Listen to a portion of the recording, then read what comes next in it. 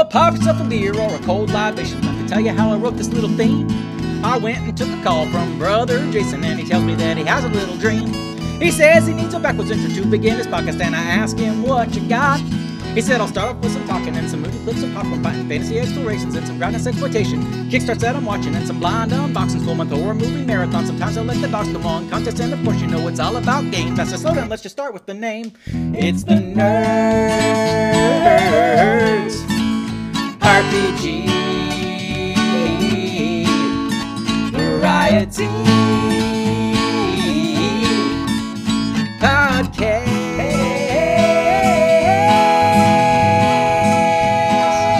With the other Jason. Joining me today is Lonely Adventurer of the Camping with Owlbears podcast. Although we know him as Lonely Adventurer, but anybody that's backed his very successful Kickstarter, Glaive, will know his real name is Scott. How are you doing today, Scott? I'm good, Jason. How are you? Thanks for having me on the show. Doing great. Thank you for coming on the show. Yeah. Well, it was an easy commute through Zoom, so no problem. Exactly. That's one advantage of everybody being more used to the video conferencing and working from home kind of thing. We're more set up for these things. Yeah, I think you can. I mean, no one else will be able to see this, but last time we talked, I was still in my studio. But now you can see I'm kind of just standing in my living room now, my new office. Yeah. Right. Yep. So Glaive was, it was part of Zine Quest 2. Mm-hmm. And like I said, it was very successful. You delivered it. We've got the physical copy, and now it's finally out there for people who didn't back it. They can purchase it over on itch.io. Yeah, I'm psyched. It's finally out in the wild for all to consume. Definitely. Now, so one thing they're going to see when they go to Itch is they're going to see all these Atomic Robo products and different things. Because it's Tesladine. Am I saying that right? Yep, you're saying it right. Yeah, Tesladine.itch.io. Yeah, Tesladine's actually my company, and my day job is illustrating comics, mostly Atomic Robo, which is, it's on my itch because I partially own the IP. But awesome. Yeah. But yeah, Atomic Robo has been. I'm sorry. Go ahead.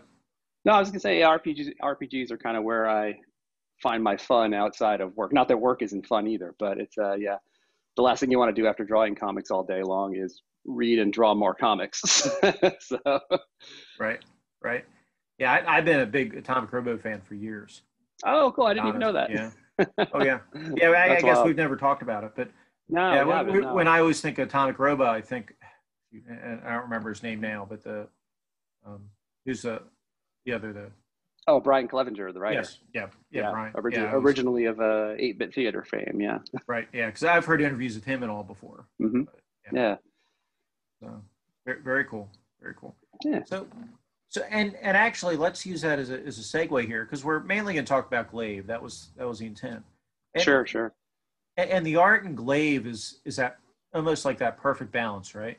Because with a zine, you don't want to overpower it with art, but you want to have it, peppered in there. And I think you've done a really good job with that. Thanks.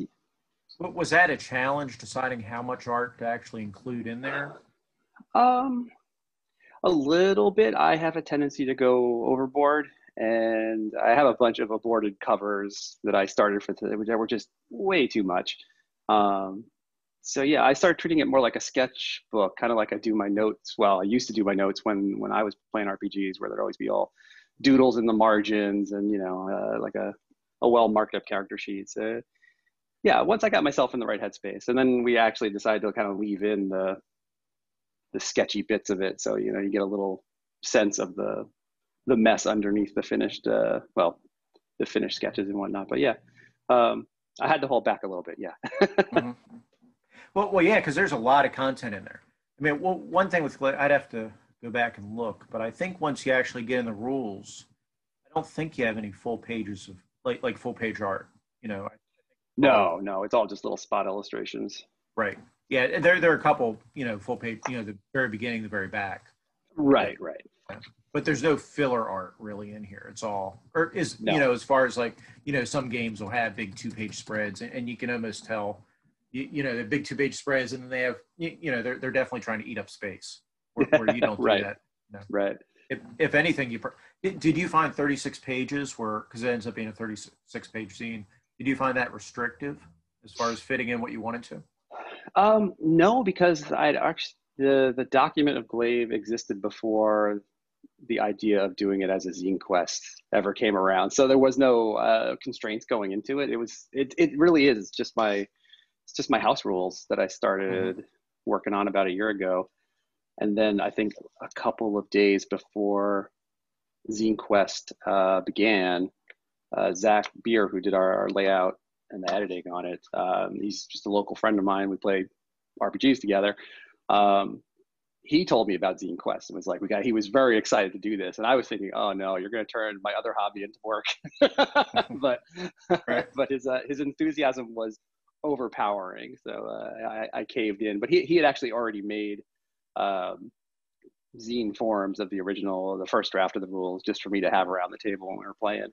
So it was kind of, with the exception of the artwork and a few things we added once the Kickstarter started, it was already kind of just done. It was just a living document. I mean, it still is. I sent out an updated PDF just a week or two ago.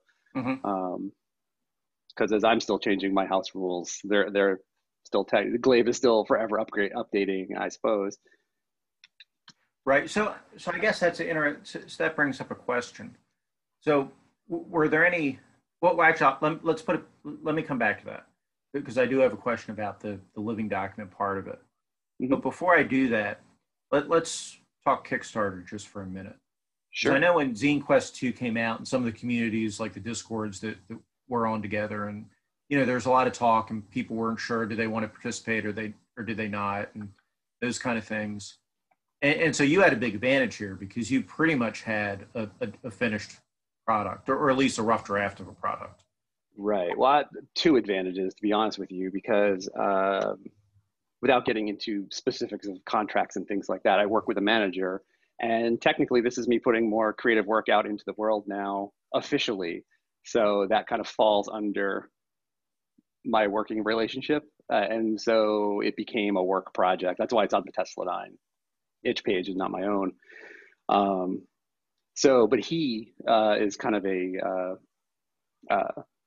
Kickstarter genius. And so I just pass all the files off. This was the first time. Normally, when we do the Atomic Robo Kickstarters, my partner, Brian, it's his responsibility to deal with all the kind of day-to-day maintenance on that, just because the writing part tends to be faster than the art part. So I'm usually just head down on a drafting table somewhere while those two are off doing the kind of day-to-day number crunching and whatnot.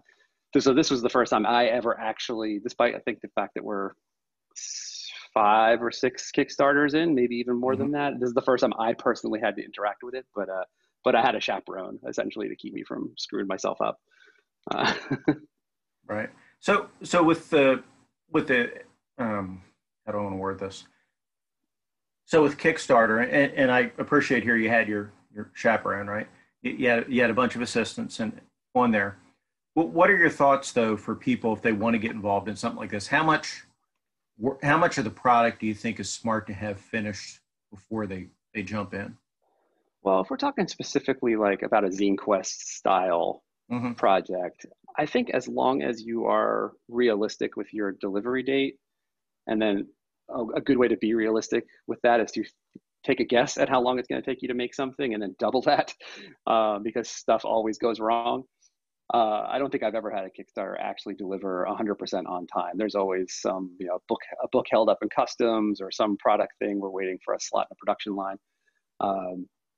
But zines are pretty easy to throw together quickly, at least on the production end. I think most people on Kickstarter, as long as you say, hey, it's going to take me a year to do this, if they know that going in, they're usually pretty accommodating. But for me personally, I like to have as much done as possible. I think the only thing that wasn't done when we hopped into this, it was the art assets basically, the character cards and the cover and whatnot. But We did change a lot of layout stuff and some fonts and whatnot, but the basic framework of the document was already finished. And for me, that's where I'm comfortable, because even with that, ZineQuest wrapped up, then right around the COVID quarantine kicking in, and then that closed down the printer that was making the zines for us. It had me locked out of my studio for a little while, so my workflow got really messed up. So it took me a little longer than I wanted to get the character cards done. So you always got to factor in. It's better to have as much done up front, because the less you have done going in, the more that is going to go wrong and cause delays as you're waiting to hit your production goals. Yeah.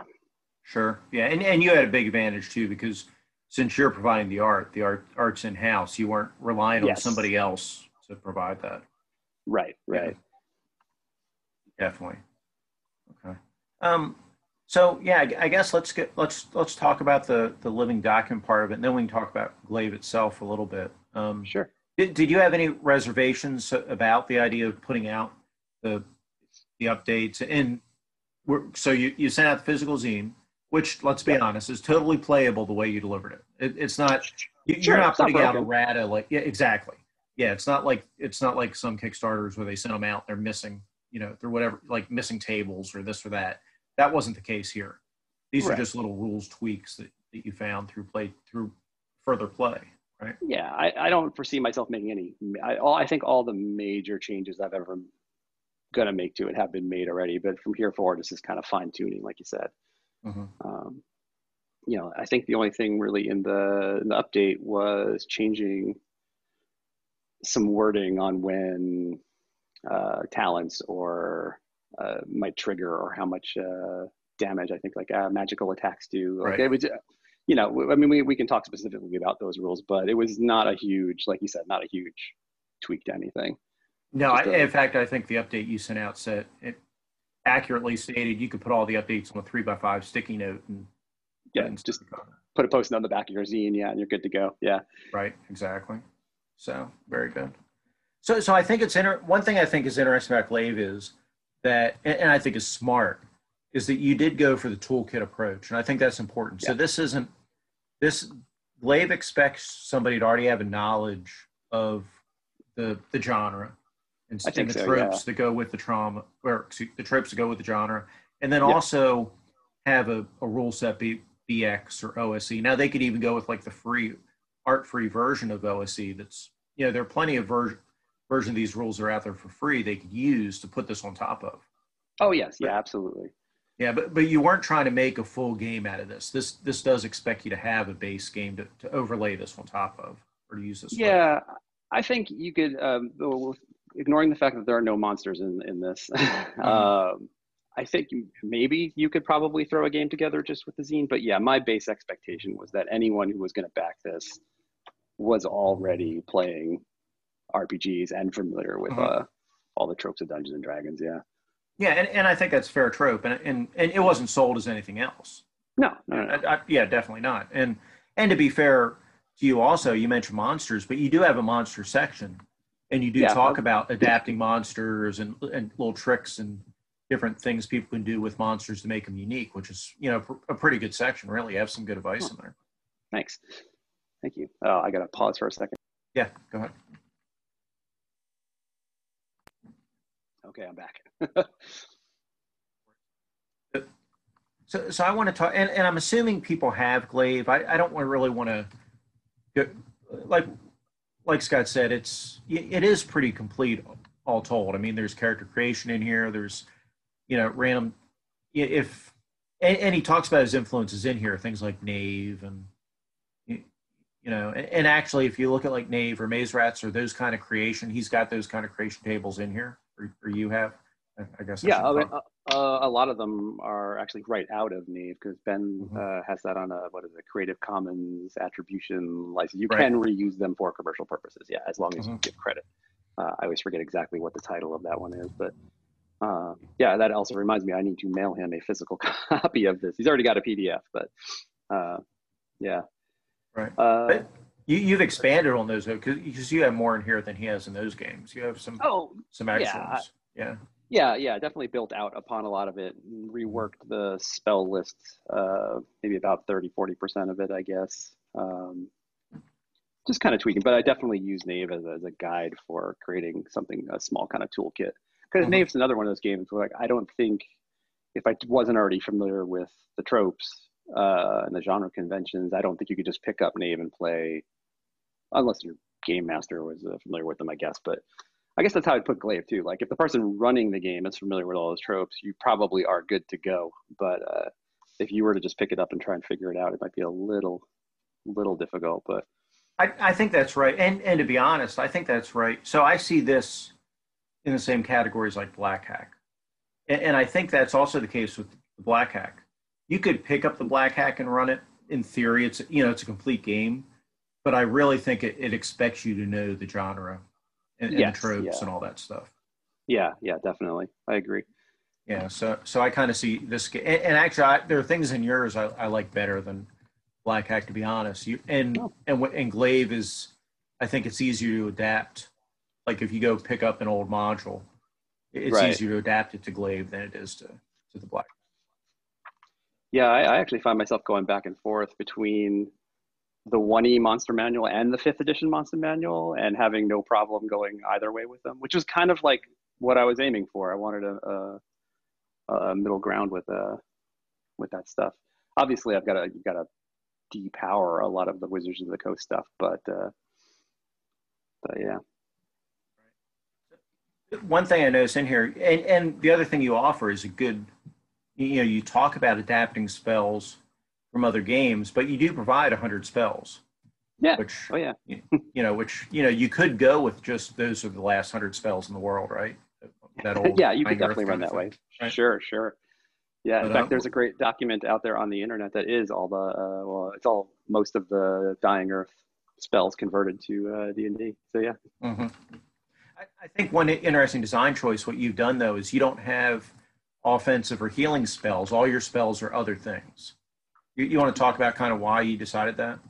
Sure. And I'm trying to think. I know I'm hardly unique in this. I've played other games similar to this, but my thinking was just it would allow Magic users so there's no classes in Glaive, but you can kind of thematically build the character you want. So if you've built a kind of a cleric or a paladin type or a magic user type, it allows you to stock up on the interesting utility spells, and then you can convert them on the fly either into an arcane blast, the equivalent of a magic missile, or divine healing. And that was one of the little rules tweak. I think it said the original in the zine is if you convert a spell into, let's say, the arcane blast, it will do level d6. So if you're a third level caster, that's 3d6 worth of damage to whatever you're doing, which was fine when we were at level 1 and level 2, which is right around the time that we were printing this up. And now my characters are at level 4 and level 5, and it's like that's a lot of d6s flying around for a basic D&D inspired or power level of game. So so the update was just simply to say, divide your level in half and round up and roll that many dice. So still pretty okay though. You're still hitting pretty hard. Well, and the other good thing about this, like you say, because it's classless, kind of. I mean, you can build, characters into, where their strength is spellcasting or this or that, but everybody has D8 hit points, and everybody can swing a sword and all that. Your characters aren't stuck in being just, do their magic missile and then that's all they can do that day except carry a torch or right. throw flaming oil or whatever. So yeah. yeah. Yeah, I can't say, I don't want to say I'm not a fan of classes. I have become a fan of classes. I like the way that they are interdependent, and if you can get the perfect 3 or 4 person group together, I do like that everyone has a specialty. But I think most of the games I've played in the past were always everyone's kind of a jack of all trades, and as a group you sort of say, all right, well, I'm going to focus in this area and I'll focus in that area, but you can kind of double dip and stuff and get some redundancy. Right. Yeah. So everyone's essentially, like you said, there's the D8 hit die adventurer, and which I think works out, really well.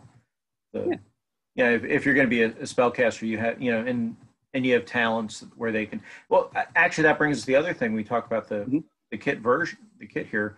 you have ancestries in here, which, where you're back in the day, you'd call them races, Right. half orcs or elves or halflings, whatever. But the way your system's built with talents and whatnot, you're not stuck with these ancestries. You could build anything you want easy enough. They're almost just examples of how to do it. Yes, exactly. Yeah. Because when we first started playing, we were very old school, and it was a very human centric, Gygaxian, low Mm-hmm. fantasy world.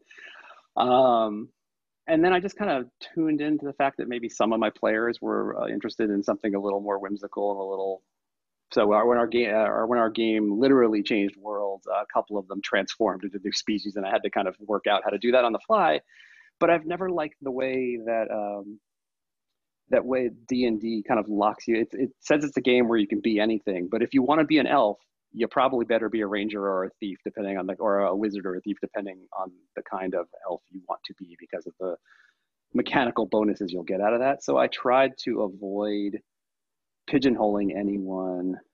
There's something that separates their species from others, but whatever bonus they're getting is essentially just something off of the list of talents. And then Mm-hmm. talents, I guess the easiest way to conceptualize them is like edges or feats or little convenient ways that the characters can break the rules in their own, to their own favor. Because I was finding when I started writing this, we were playing BX. Yeah, we were running BX and playing through Tomb of the Serpent Kings and having a really good time with that. But I found myself getting this is like, I know heresy within the OSR, but I was getting bored with just how simple the combat was. It was always going to basically be the same thing over and over. And I liked how modern D&D had creatures with a lot of interesting and unique abilities, or like the character, the class features that you get in a modern Mm-hmm. version of D&D. And so I liked the rules lightish aspect of BX, but I also liked having just a little bit of customization in there. So that was kind of the whole, what I was aiming for. Like, what if fifth edition was as simple as BX, but you still could build an interesting character with some strange abilities that they could find creative ways to employ in the game. Right. And the other thing design decision I think is interesting is they're not locked into those traits. Now, if No. it's an ancestry trait, so if you're playing, I'm going to play an elf who has thrice divided intellect, well, you're stuck with that, right? But Right, aside right. from that, with your traits, when you go up in level, you can trade them out for different things. You can, yes. So you're starting off, well, if you're just playing a humans only game, you're starting off with 2 talents and then getting 1 talent per level up to a maximum of 5 talents. So 4th level, you sort of cap out on talents. Mm-hmm. But at that point, you can then decide to swap one out for a new one if you wish. What you're also getting every level, and this is coming from the glaive roots, one of your ability bonuses goes up by 1 every single level, because there's no it's a direct relationship. There's no derived bonus from an ability score. It's just whatever the number, that plus whatever, that is what you are adding when you roll. Mm-hmm. So you don't have a 12 strength. You just have a +2 strength. And so one of your abilities goes up every level, and then once you have your maximum talents, then 2 abilities will go up to a maximum of 10, I think. I'm hoping I never get to 10, because I think +10 in anything would just make the game extremely boring. But I didn't really know. I didn't have a good idea for how to cap that out, and I kind of decided that was a problem for a later day. Right. But yeah, so you can forego that second ability bump past level 4 to swap out an existing trait for a talent for a new one if you want. Yeah. Mm-hmm. No. Yeah. Definitely. And that's the other thing that you've swapped out here is you've instead of doing like traditional saving throws like the TSR style throws, yeah, you're just using ability saving throw. The ability scores for the same throws. Yes. Yeah. Another one of my goals with Glaive was introducing these kind of RPGs to new people. And I always feel like I'm banging my head against the wall when I talk to real D&D enthusiasts about this, because they don't see where the difficulty, or role-playing game fans in general, they don't see the barriers involved in getting into them. Because I think a lot of us, we don't think about how long we've been reading these books. We don't think about how much of it we just internalized. So if I start talking about hit points in game X, you already know what that means from game ABC that you played when you were a kid. But someone just coming in, like my current group, my Glaive group, all of them, except for my wife who played years and years ago, and she can't remember rules to save her life anyway. She insists she played Dungeons and Dragons with percentile dice and not D20s, and I don't know what version of D&D that was, but she's playing Rollmaster. Probably, yeah. They were all brand new, and so we played 5th edition for a little while, and I found I was doing an incredible amount of work because they couldn't keep any of it straight. They could keep the basic mechanics straight, but anything beyond that, and we were only able to get together every 2-3 weeks, so you didn't have that constant reinforcement going on. Mm-hmm. So I really wanted to kind of strip everything down to the most basic, to its most basic level that I still found satisfying. That would be very easy to just get across to new players. So yeah, so there's no special saves. You just, I think in Glaive, I have to look actually. I think we wrote it up as a roll under your ability. So you, just like Knave, you take your bonus, add it to 10. So +2 strength, that means if you're doing a strength save, you got to roll a 12 or under. Mm-hmm. Right. I have even found at my own table, I've house rolled my house rolls again. My own table, that gets a little confusing sometimes. So I just do a quick thing in my head and give them like a target number. Just, okay, roll your strength and beat a 14, whatever. Mm-hmm. So you can go either way, I guess. I've been playing around with it. Yeah, I've been playing around getting good at flipping the math on that stuff on the fly. I'm hoping to get it so that I can stop rolling for monsters to hit the players, and I can just tell them what to roll to not get hit. Still working out the math on that though. Right. Yeah. Doing all the player saving basing rolls. That's there are some DMs don't like that, but I'm in favor of that. If the less dice I roll, the happier I am. Yeah, it keeps them more engaged. I've got a group of 6, and they're not great at reaching consensus quickly, so it's easy for attentions to wander. So the more I can keep them focused at the table and them doing the dice rolling, the better. Right. I guess one other quick design question, and I think it's probably because you probably didn't have a choice. I don't know. I've listened to your session recaps and all, but you do include alignment in here. And, some systems drop it, some don't. But is that just? Do you really use that at your table, or is that something that kind of it's there because it's throughout all those old modules? Is it? I like it. We don't use it in in this particular game that I'm running now. We did a little bit up front, and just the players just weren't into it. We had some fun with it with like alignment languages and such. For when we first started out, I think only one other character the dwarf couldn't speak common. They could only speak their alignment language, and there was only one other lawful character in the group, so they would have to translate. So we had a lot of fun with that for a while, until that one who can translate can't show up for a game. You're like, oh no, what do we do this session? How's this work? So we sort of moved away from it. But I had some articles and items and magic stuff that were alignment specific. But the new world that we're playing in is kind of a safer, slightly friendlier COVID world, since they have enough stress in their lives, just getting by day to day. We've gone definitely from a grim and gritty setting that I am more into myself to more of a kind of a retro. I keep describing it as like the first version of a Legend of Zelda kind of 8-bit fantasy world. So it's still dangerous, but there are definitely safe zones, and it's not too hard to. I'm not going out of my way to kill them as I was, 9 months ago.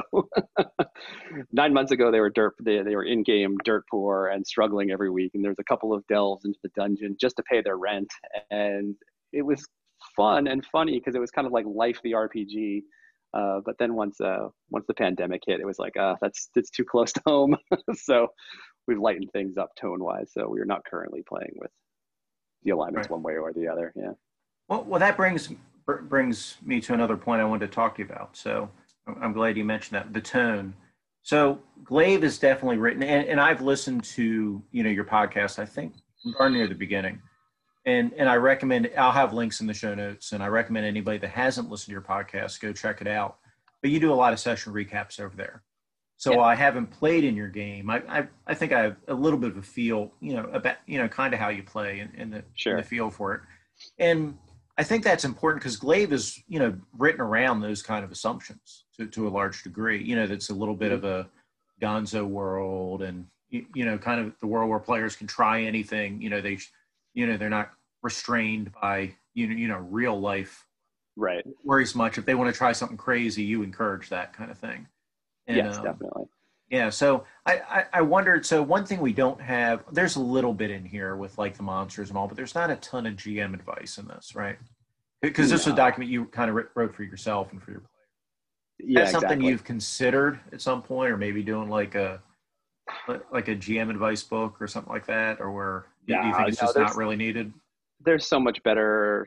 There's already good advice out there. Like I can't imagine what I would add to any of it. My GM advice is go watch Matt Colville's early videos on running the game, and which is actually what got me to run my first D&D game a couple of years ago. Or go read any. I'm the worst with names. Stars Without Numbers and Godbound. Now I'm brain farting. Right? Yeah, it's right there. Yeah, and in fact, you mentioned where you talk about Kickstarters. His Kickstarters actually, if they're not on time, they're darn. I think all those pretty much deliver. Yeah, he's one of the few that aren't. Everybody's yelling at the screen right now. Yeah, or the screen. They're yelling at their their phone or wherever they're listening. It's going to come to us as soon as we hang up the Zoom call. Yeah. Exactly. It's driving me nuts. It's Kevin Crawford. Thank you. Yes, there we go.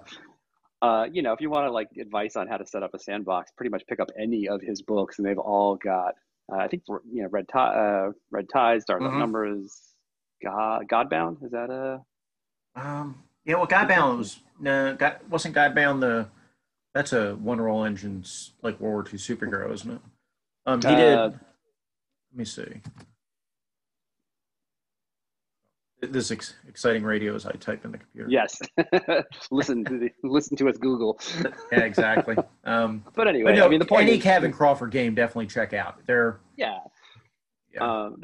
already just so much good advice out there that I don't know what I could possibly add to it without paraphrasing and possibly plagiarizing anybody. Right. Oh no, you're right. You're right. Godbound is one of his. Okay. Yeah, it is. Game of Divine Heroes. That is. Yes. Yeah.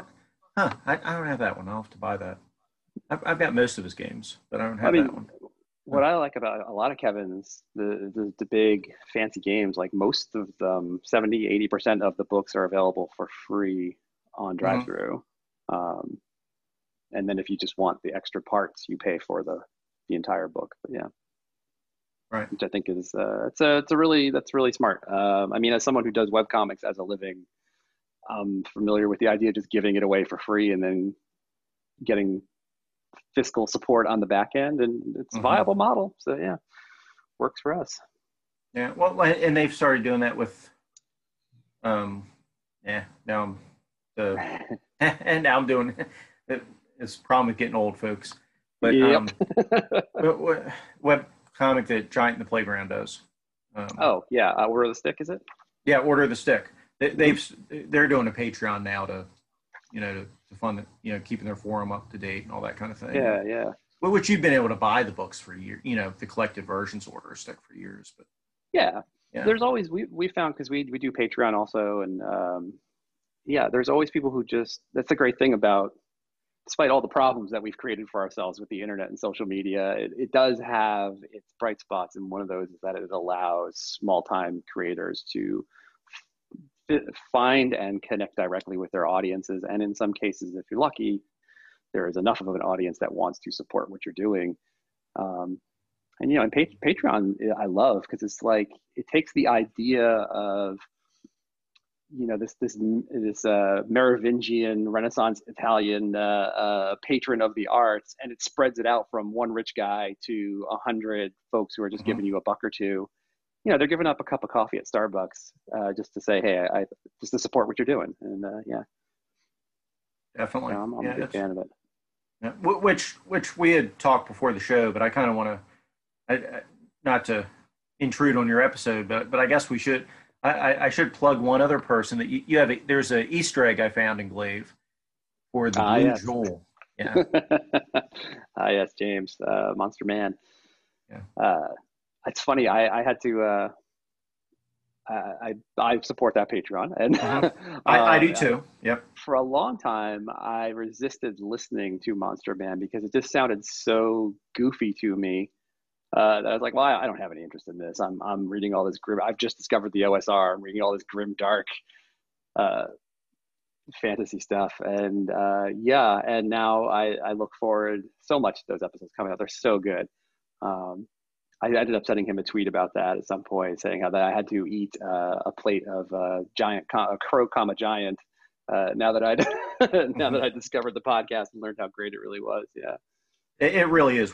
And if anybody hadn't quite picked up, we're talking about the Monster Man podcast. James Holloway. I'll have a link in there. But yeah, it's a great podcast. I back him at the $5 level, and yeah, his patron deities, where he goes through deities and demigods, is great too. And Mm-hmm. what's great about James, and I was lucky enough to play in one of his games too. So Oh. he's also a pretty awesome GM. But so he's coming at this. He never played, like, I don't think he ever played first edition. So when he was looking at it, he's looking at it from the eyes of somebody didn't play that game first edition back in the day. Yeah. But it's a really great program. He does a great Yeah. job, and he keeps the episodes the right length.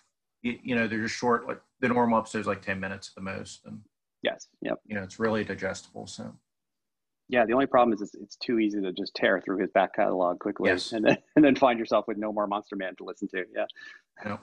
that is true. But he's on a pretty good schedule. He puts them out pretty Yeah. regularly. So Yeah. well, I appreciate you taking the time to talk to me. Is there anything about Glaive that you want to mention, Oh. or anything else you want to mention that we haven't? Take a quick look here. I guess maybe talk about the abilities, the array we use here real quick. Sure. Yeah, Because I got Yeah. when I was originally working out these house rules, talking with people on the OSR Discord, that was an area of pushback because I'm someone who has rolled up and killed, probably hundreds of characters at this point in my life. I am perfectly fine rolling up a garbage character and making the best of it. Mhm. But I was again thinking of my new players, thinking, well, they don't want to do that yet. They haven't reached a point yet where they're looking to explore that kind of thing. So when originally we played a bit of Knave I'm trying to remember how you generate your stats in Knave. You roll 4d6 and take the highest one, and that's your bonus. I don't remember now. I'd have to look. Or is there just an array you pick? I confuse that in Maze Rat sometimes. So in Knave you do roll for it, and then you roll every level to see if I think in a way similar to Black Hack. If you roll under the ability, it will go up another pip. And actually, I think Knave you actually raise 2 every single. You add +1 to 2 ability scores every time you level, but because you are starting with a bonus from a D6, you could be a first level character that has +6 strength, +6 dexterity. It's not likely, but you could. And I did run into that with our game, so it was really throwing things out of whack. It was hard to make something that was challenging for that player that wouldn't just smear the others. So I decided to go with just a standard array. And I kind of took my cue from a story game, Fate Accelerated, that I played a lot of for a long time, which I always thought, with a little tweaking, would make a really nice light D&D kind of game. There's no skills in it. It's just you have they don't call them abilities, they call them approaches, and it's slightly different. So like your strength ability in D&D tells you how strong you are. Your forceful approach in Fate Accelerated tells you how you go about things. So it's not what you can do, it's how you do things. So you have, I'm trying to remember, like careful, clever, sneaky, flashy, forceful, and I'm missing one because that's only 5, but there's your standard, there's equivalency of your 6 standard. And you just have a simple array where one of those is at a +3, 2 of them are at +2, 2 are at +1, and then one of them starts off at +0. And you just add that bonus to your roll. if you can justify using that approach in the fake game, Mhm. which of course you're always working to justify using your best approach, which is a complaint a lot of people have, but I think that's from people who've never actually played it. I don't know. The difference between a +2 and a +3 is it's exactly one. It's not that big a deal, really. Right. Yeah, and it does lead to some interesting narration on the characters' parts as they bend themselves in pretzels into knots, trying to justify that. So I always just like that. It's also similar to the array you get if you build a character using 5th edition's stuff. And once you factor in, I forget where it was, Professor Dungeon Master. I don't know if you've ever seen his Mhm. YouTube channel. Yep. He had done some math, some back of the napkin math, and I think the average 5th edition starting character has a cumulative +7 to +9 on all their ability bonuses. Yeah, I like the arrays. I like the bonus arrays out of 5th ed a bit more than I do BX. So this was similar, and it kind of it hit all the right. It made you good at something out the gate, but not amazing at something out the gate.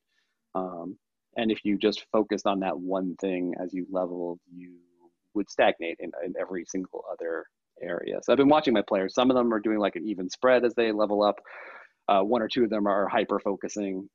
One of the magic users has decided they want to be a muscle wizard, and so they've been getting a little bit better and a little bit better at fighting with swords and blades as they go. And then Zach, thank goodness, worked out a way to randomly roll to get to get that array.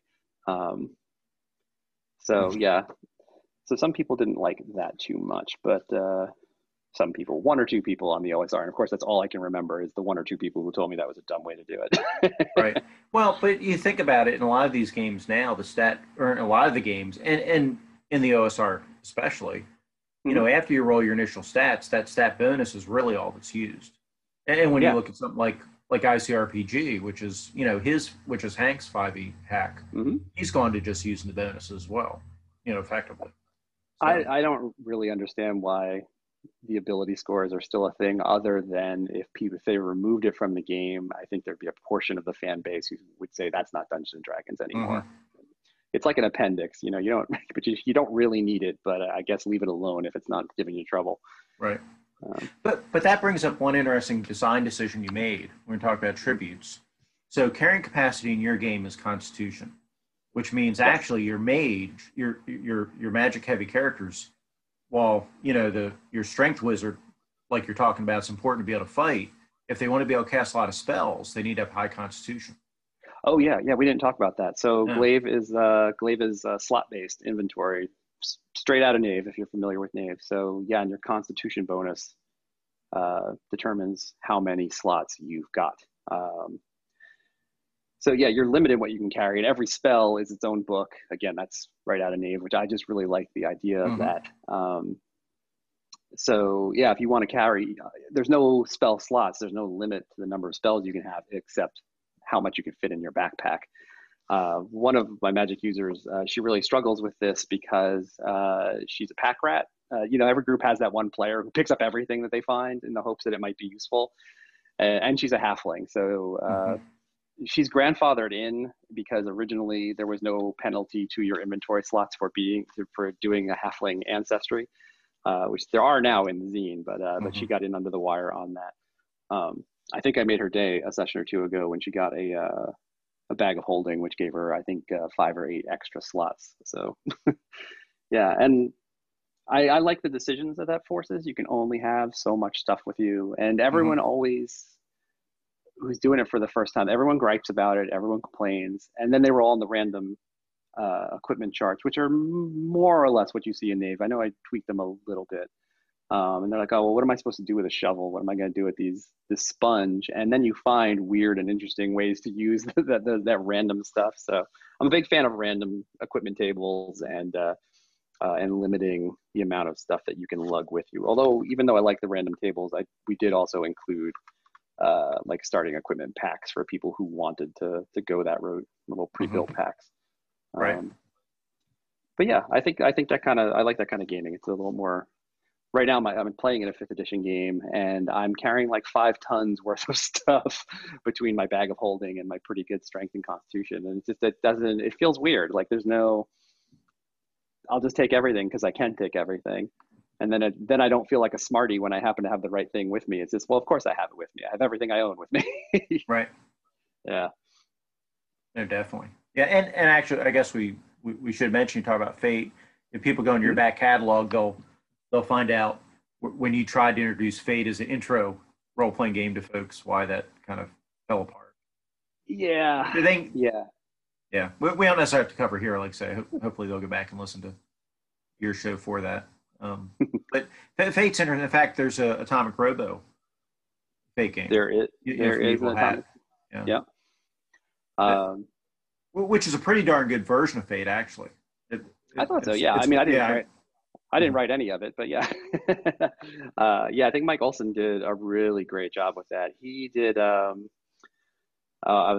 Bulldogs is the word that keeps coming out of my mouth, but that is not the name of the game. That was the sci-fi Fate game. So that was like Fate Star Wars. Right.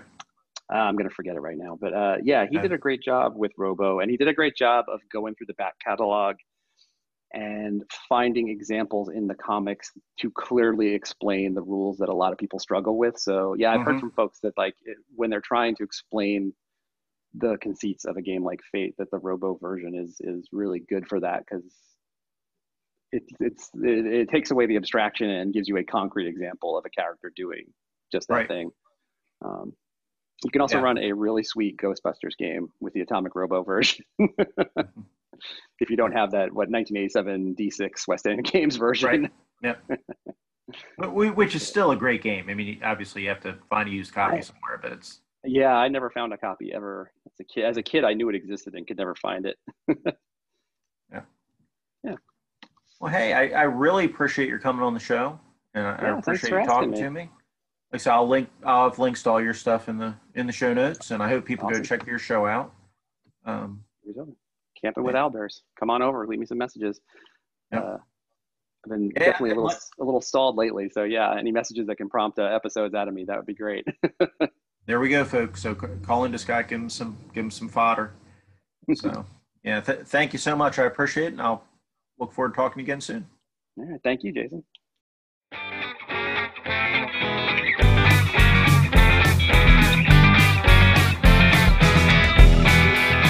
Who's on the phone? Who's on the phone? Who's on the phone? Who's on the phone? Well, maybe it's your auntie or a joke about your spouse, but the operator's screaming it's coming from inside the house. What's in the box? What's in the box? What's in the box? What's in the box? Well, the audience was pretty sure he took a pretty head, and the only question left is if that pedal shoot him dead. Bring on the gold, bring on the gold. I want some more, bring on the gold. Well, the butcher is a dustman and your moil is quite a tipper, and I'm assuming that your partner back there in the wood chipper. Don't look away, don't look away, don't look away, don't look away. Well, the zombies are rising and the world has gone to heck. We're living for the dying and we're dying for the train